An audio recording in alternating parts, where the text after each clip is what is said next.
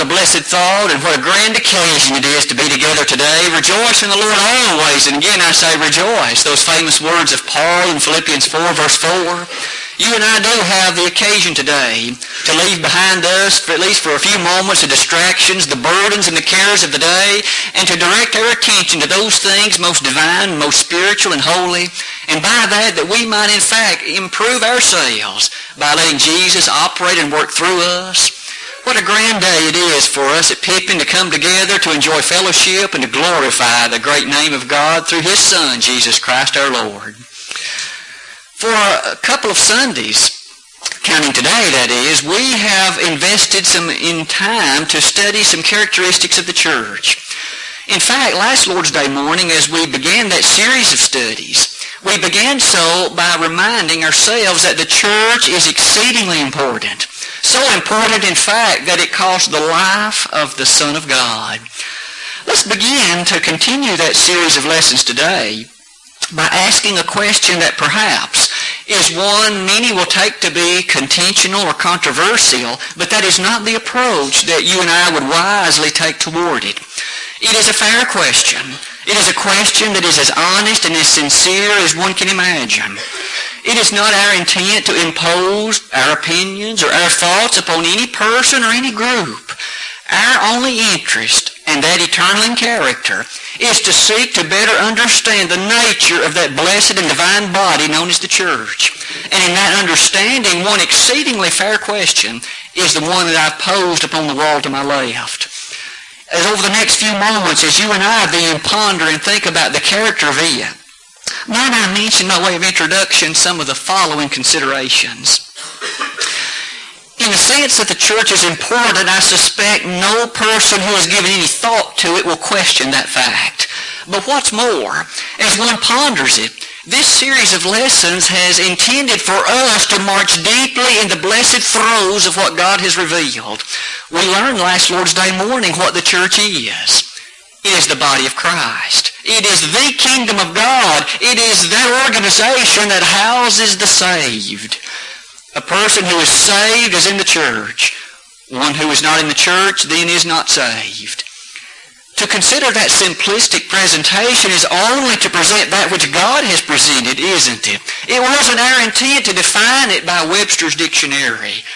We also noted in the latter part of the lesson on that occasion that the church was spoken of in prophecy. It did not come about as simply an afterthought. God revealed in some detail the characteristics of when it would be established and what it would be like hundreds of years before it came to be.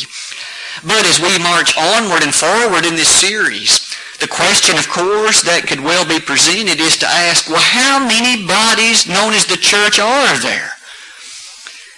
Might I submit to you that as we begin the lesson, let's try to pose the character of why that might be such a confusing question for many. But once we have better understood that nature, we will then open the blessed pages of Holy Writ and look therein and seek for God's answer. For after all, man's answer is immaterial. It is useless, if you will, for only God can define for us the character of how many churches there are. And so as we begin, consider the following thoughts with me, with a remembrance of what we learned last Lord's Day. Consider some of these statistics, some of these thoughts. How many churches are there?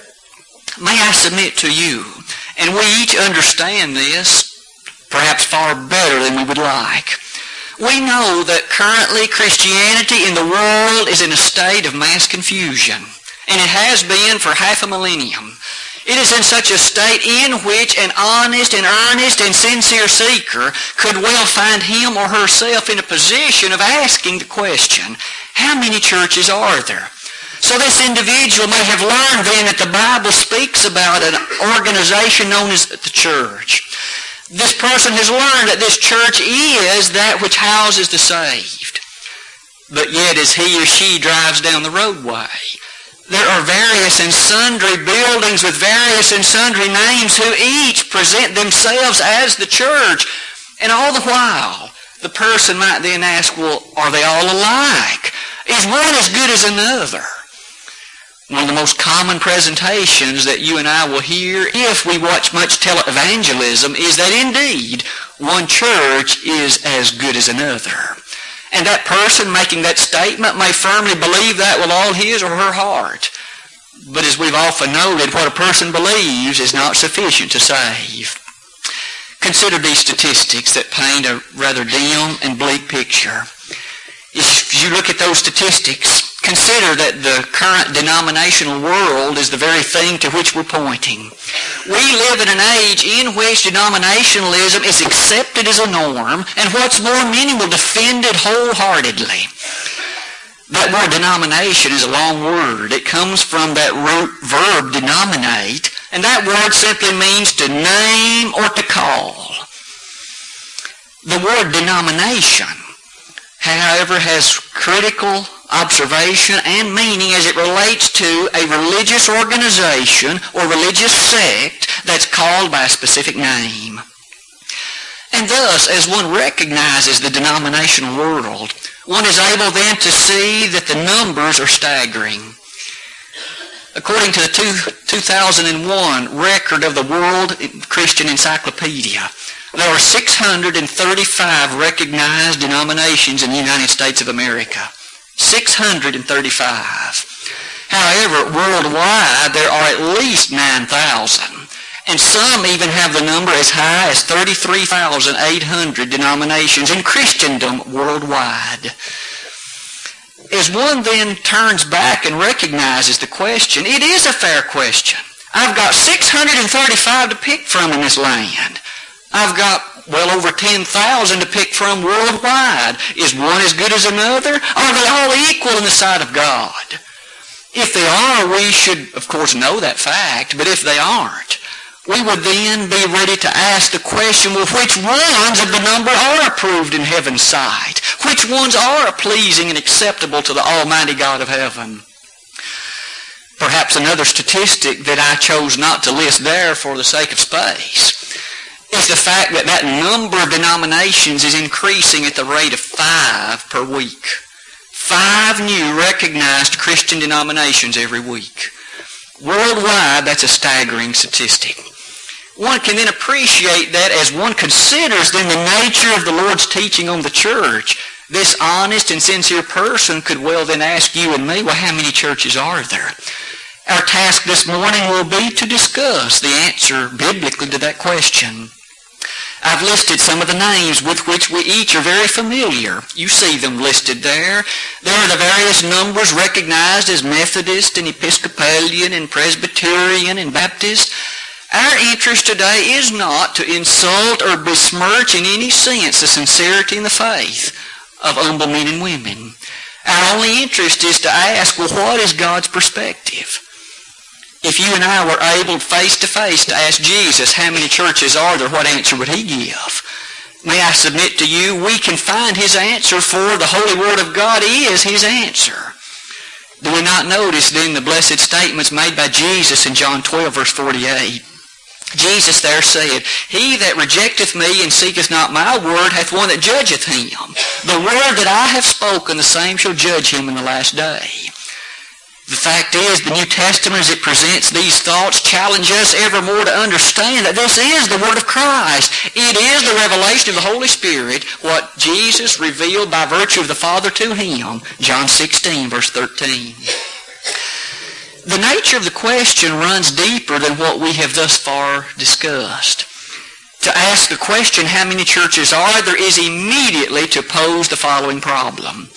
If all these churches believed, worshiped, practiced, and taught the same thing, it would be a moot answer. But the fact is, that is not the case.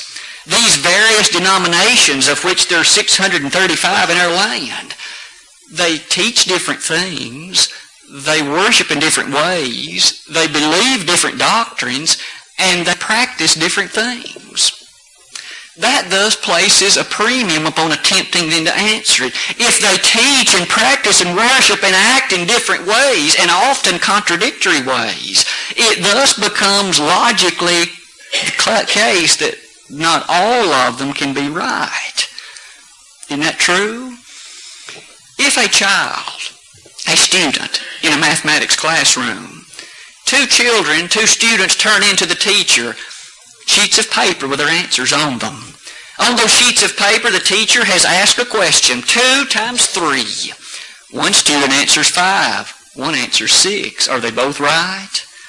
Are both answers correct? We understand that in matters of truth, in matters of doctrine, if answers are distinct, following thing has to be true. Either one of them is right and one of them is wrong, or both of them are wrong. You cannot have different answers given to the same question involving truth and both of them be correct. As we thus reflect upon the fact that in the nature of denominationalism, things are taught that contradict each other. What one group says one has to be do to be saved, another group says you do not have to do that. Either both of them are wrong or one of them is. What do we make of all of this? How many churches are there?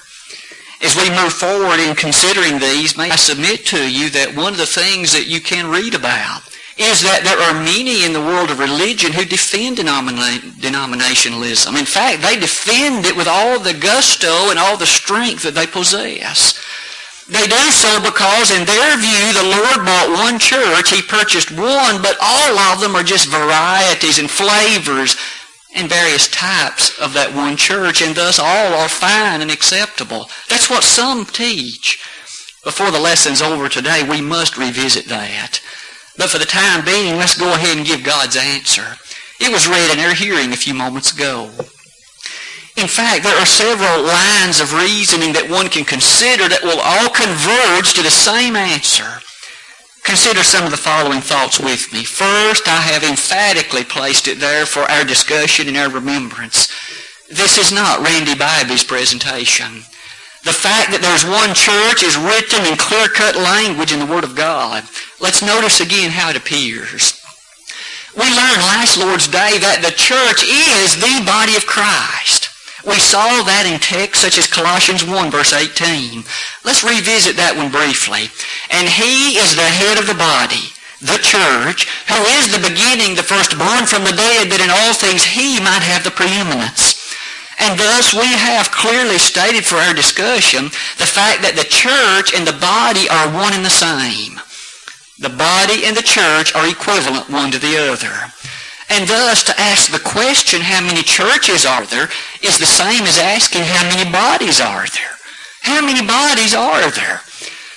Paul in Ephesians 4, verse 4 gave us the answer to that question.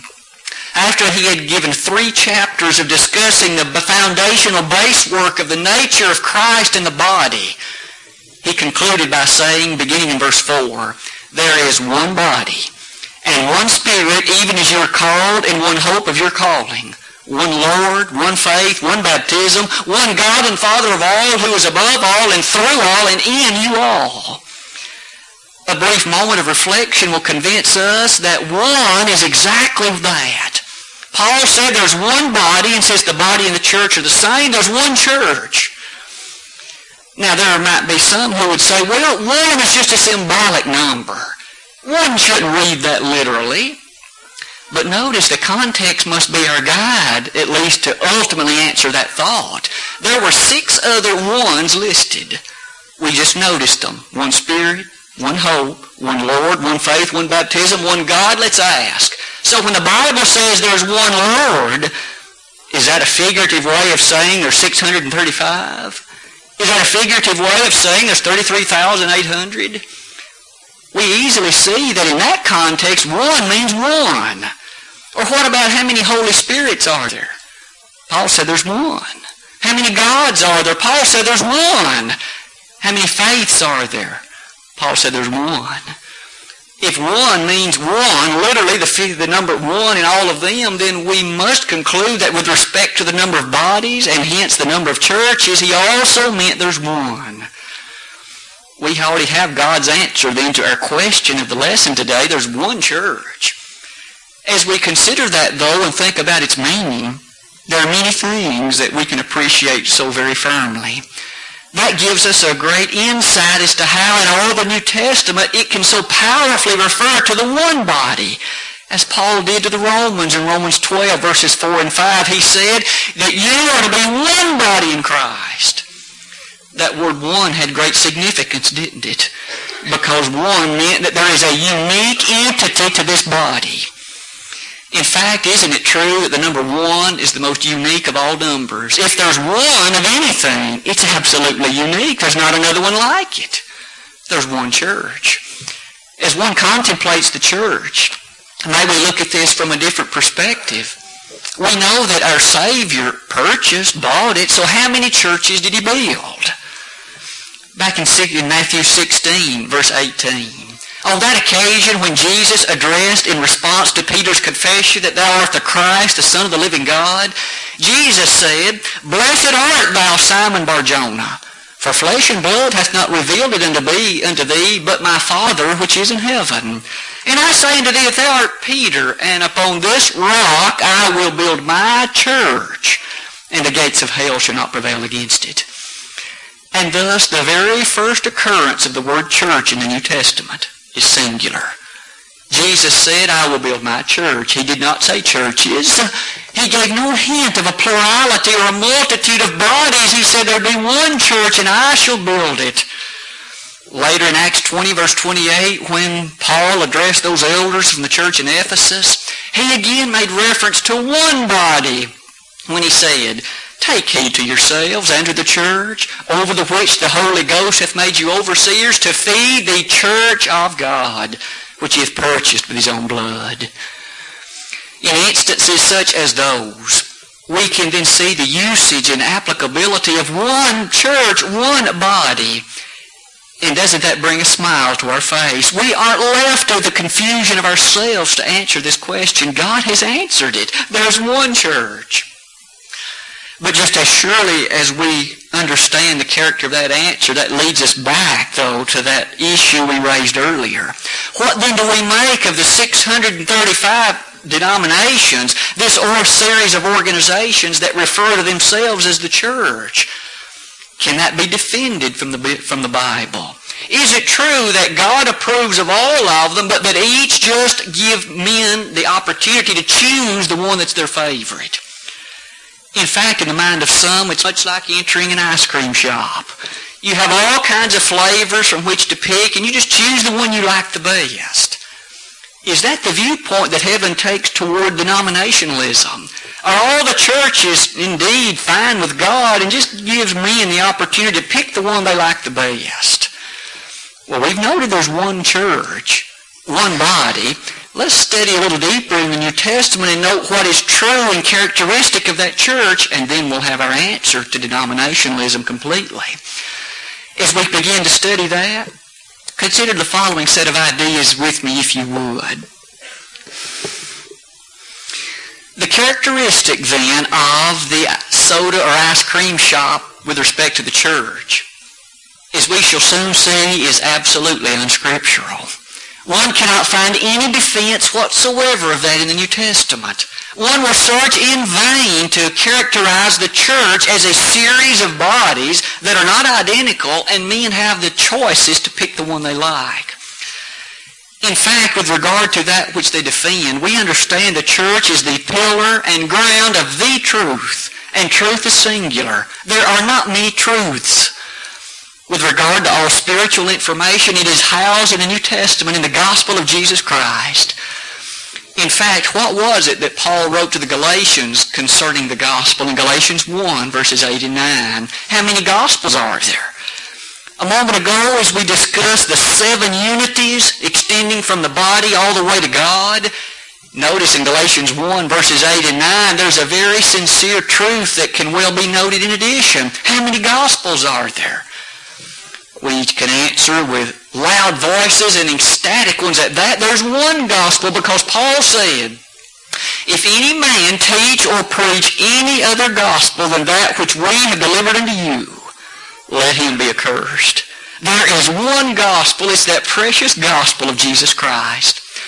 Earlier in our time of communion today, we noted that was made mention of in Romans 1, verse 16.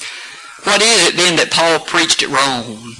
For I'm not ashamed of the gospel of Christ, For it is the power of God unto salvation to everyone that believeth, to the Jew first, and also to the Greek. For therein is the righteousness of God revealed from faith to faith, as it is written, the just shall live by faith. For the wrath of God is revealed from heaven against all ungodliness and unrighteousness of men who hold the truth in unrighteousness. And thus there is the contrast between righteousness and unrighteousness. Righteousness found in the gospel, unrighteousness anywhere else. Isn't that a strong statement? Isn't that a powerful conclusion? And thus, if the church is the pillar and ground of the truth, we have thus learned something very basic and fundamental. The church must then follow this identically. It is not left to its own devices. And hence, any organization that does not follow word for word and absolutely thus saith the Lord cannot possibly be the church. It's that simple. The recognition then that rests upon you and me is to understand that truth never contradicts itself, ever. For if anything contradicts itself, one part of it must be wrong. Nowhere in all the sacred Word of God are there any discrepancies, errors, contradictions, and hence only that body, that group of Christians, is the church that follows it identically and seeks, thus saith the Lord, for all matters of authority which they espouse, teach, believe, and worship with. To recognize that point is to recognize one of the most basic elements of Bible authority. The number of churches, only one.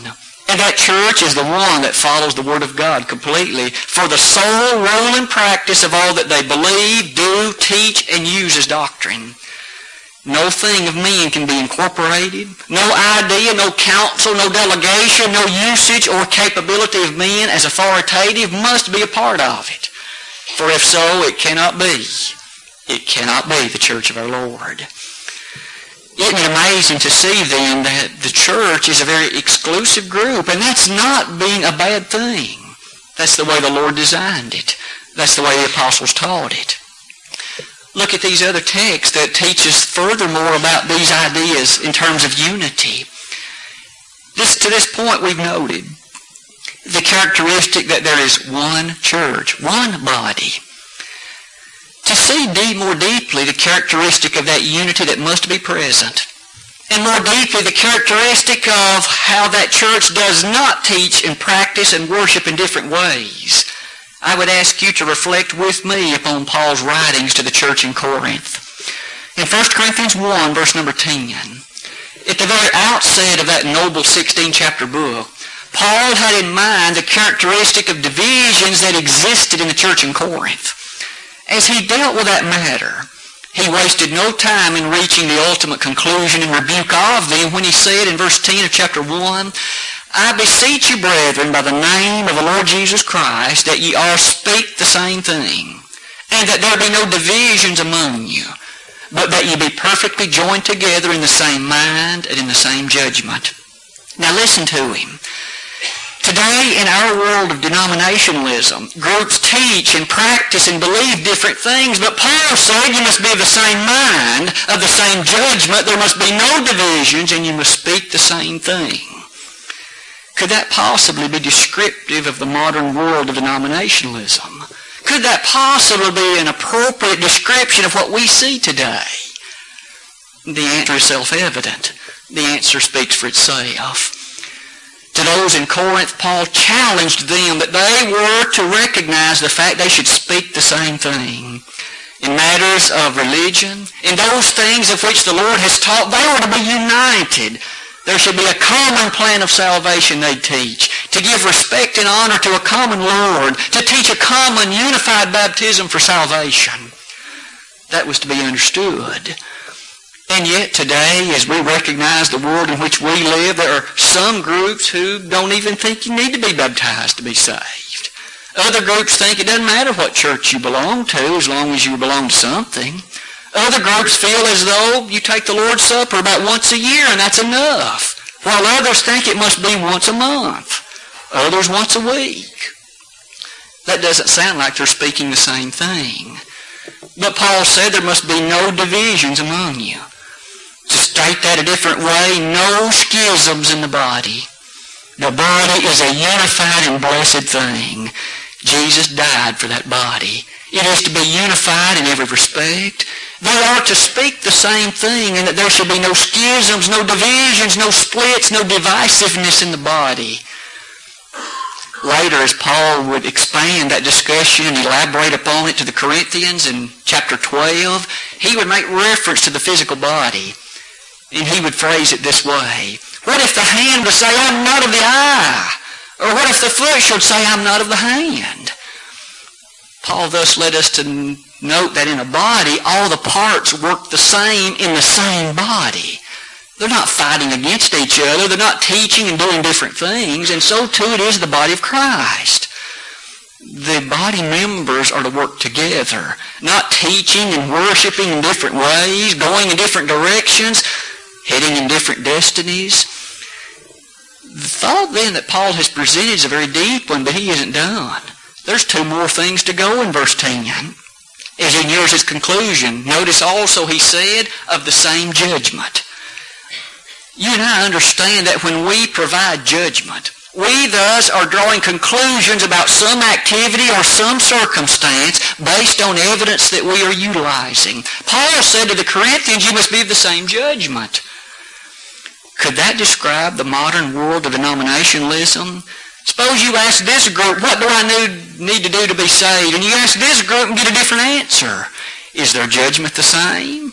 Are they providing based on what they appreciate answers in accordance to the Word of God? And again, the answer speaks for itself.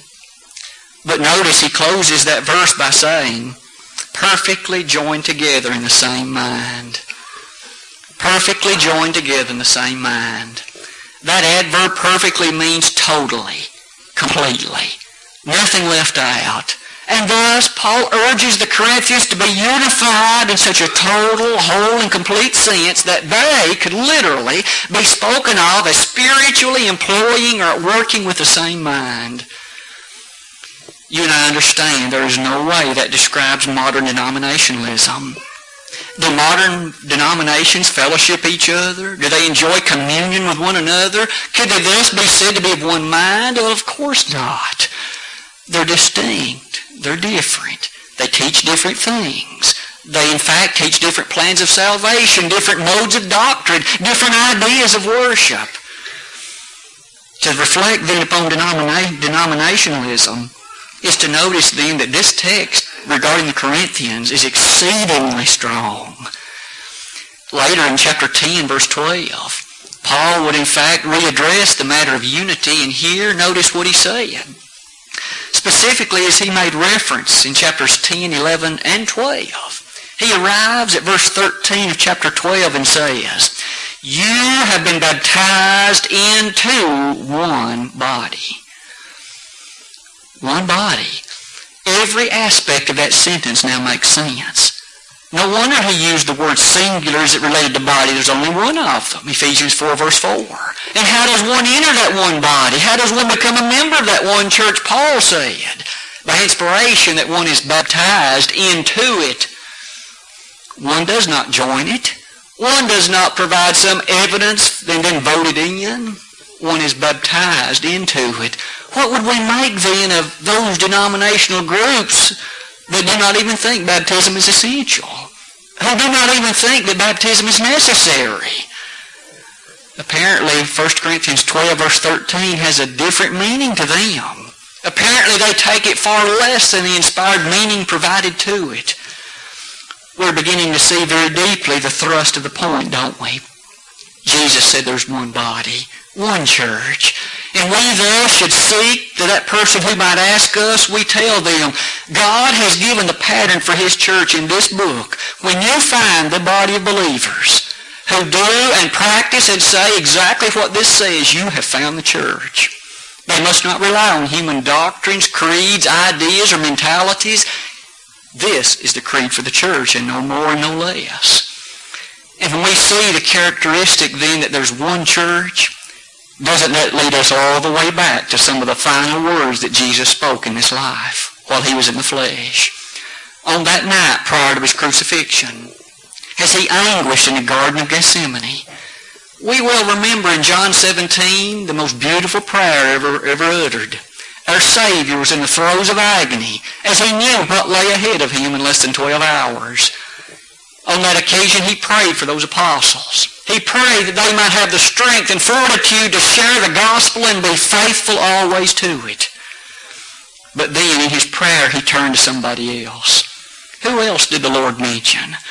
In verses 20 and 21, not only did Jesus pray for those apostles, he prayed for you and he prayed for me. Isn't that amazing? Our Savior, the blessed Son of God, who was shortly to be crucified, prayed for you and for me. And here's how he stated that prayer. Neither pray I for these alone, the these there referring to the apostles, but he said, also pray for all of them also that shall believe on me through their word. Jesus prayed for all people who would believe upon him through the word of those apostles, that word being written and recorded by inspiration for you and me. But notice verse 21, that they all may be one, as thou, Father, art in me, and I in thou, that they may be one in us, that the world may believe that thou hast sent me. Jesus prayed for unity. He prayed that in recognition of the fact there's one body. He prayed in recognition of the fact that all of those everywhere who believe on me will be one, as totally and as completely as he was one with his Father. Is it possible to imagine that God would teach, believe, and practice one thing, and Jesus teach, believe, and practice something else, and that somehow they could still be called one? Well, of course not. It's ludicrous, isn't it? It's absurd. And yet all believers, Jesus prayed, in all of Christianity would be one, just as completely and totally as he's one with his Father. There is one body. There is indeed one church. And you and I can be so thankful that we have within the confines and pages of the New Testament how that church is described, so that we can know when we found it, so we can know in fact and understand what it takes to be a part of it, and to rejoice eternally in the fact that it does exist. We can be so thankful that there are faithful congregations who uphold the blessed light of the gospel of Christ. Congregations such as the Pippin Church of Christ. Those who believe and recognize the beauty and glory of how the church is described and the fact that there is one church. As we continue onward with this series of lessons, there's going to be many more interesting questions that we'll need to ask and answer. This afternoon or this evening when we come back, just as a foretaste of it, our thrust will be a consideration of the name. What about the name? Come back tonight as we study that, but at this point in time, what about your life and mine? Are you a member of the body of the saved? Are you a member of the church? There is but one of them. Were you baptized into it by faith for the remission of sins? That's the means by which it's entered, Acts 2:38. If you have done that, you know that the Lord washed your sins away and that you are a born-again Christian. As such, you walk in fellowship and communion with the God of heaven. You know how glorious and good that is.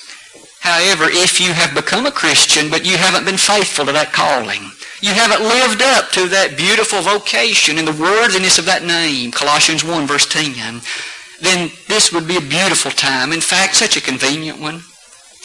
Paul told the Corinthians in 2 Corinthians 6 verse 2, today is the day of salvation. There could never be a better time to obey the gospel than now. A hymn of encouragement has been chosen by Brother Harold, and if there's one or more in the audience who needs to respond in faith, don't let the nervousness or anxiety turn you aside. That's only Satan's attempt to make you wait another day, and perhaps to wait for a day that will never come. We are not promised tomorrow. Boast not thyself of tomorrow, for thou knowest not what a day may bring forth, Proverbs 27:1. If you need to respond today, let today be the day, the 14th of January 2007. If we could assist you in your acts of confession and baptism, or if we could be of aid to you in praying on your behalf, let us help you. Let us do that today while together we stand while we sing.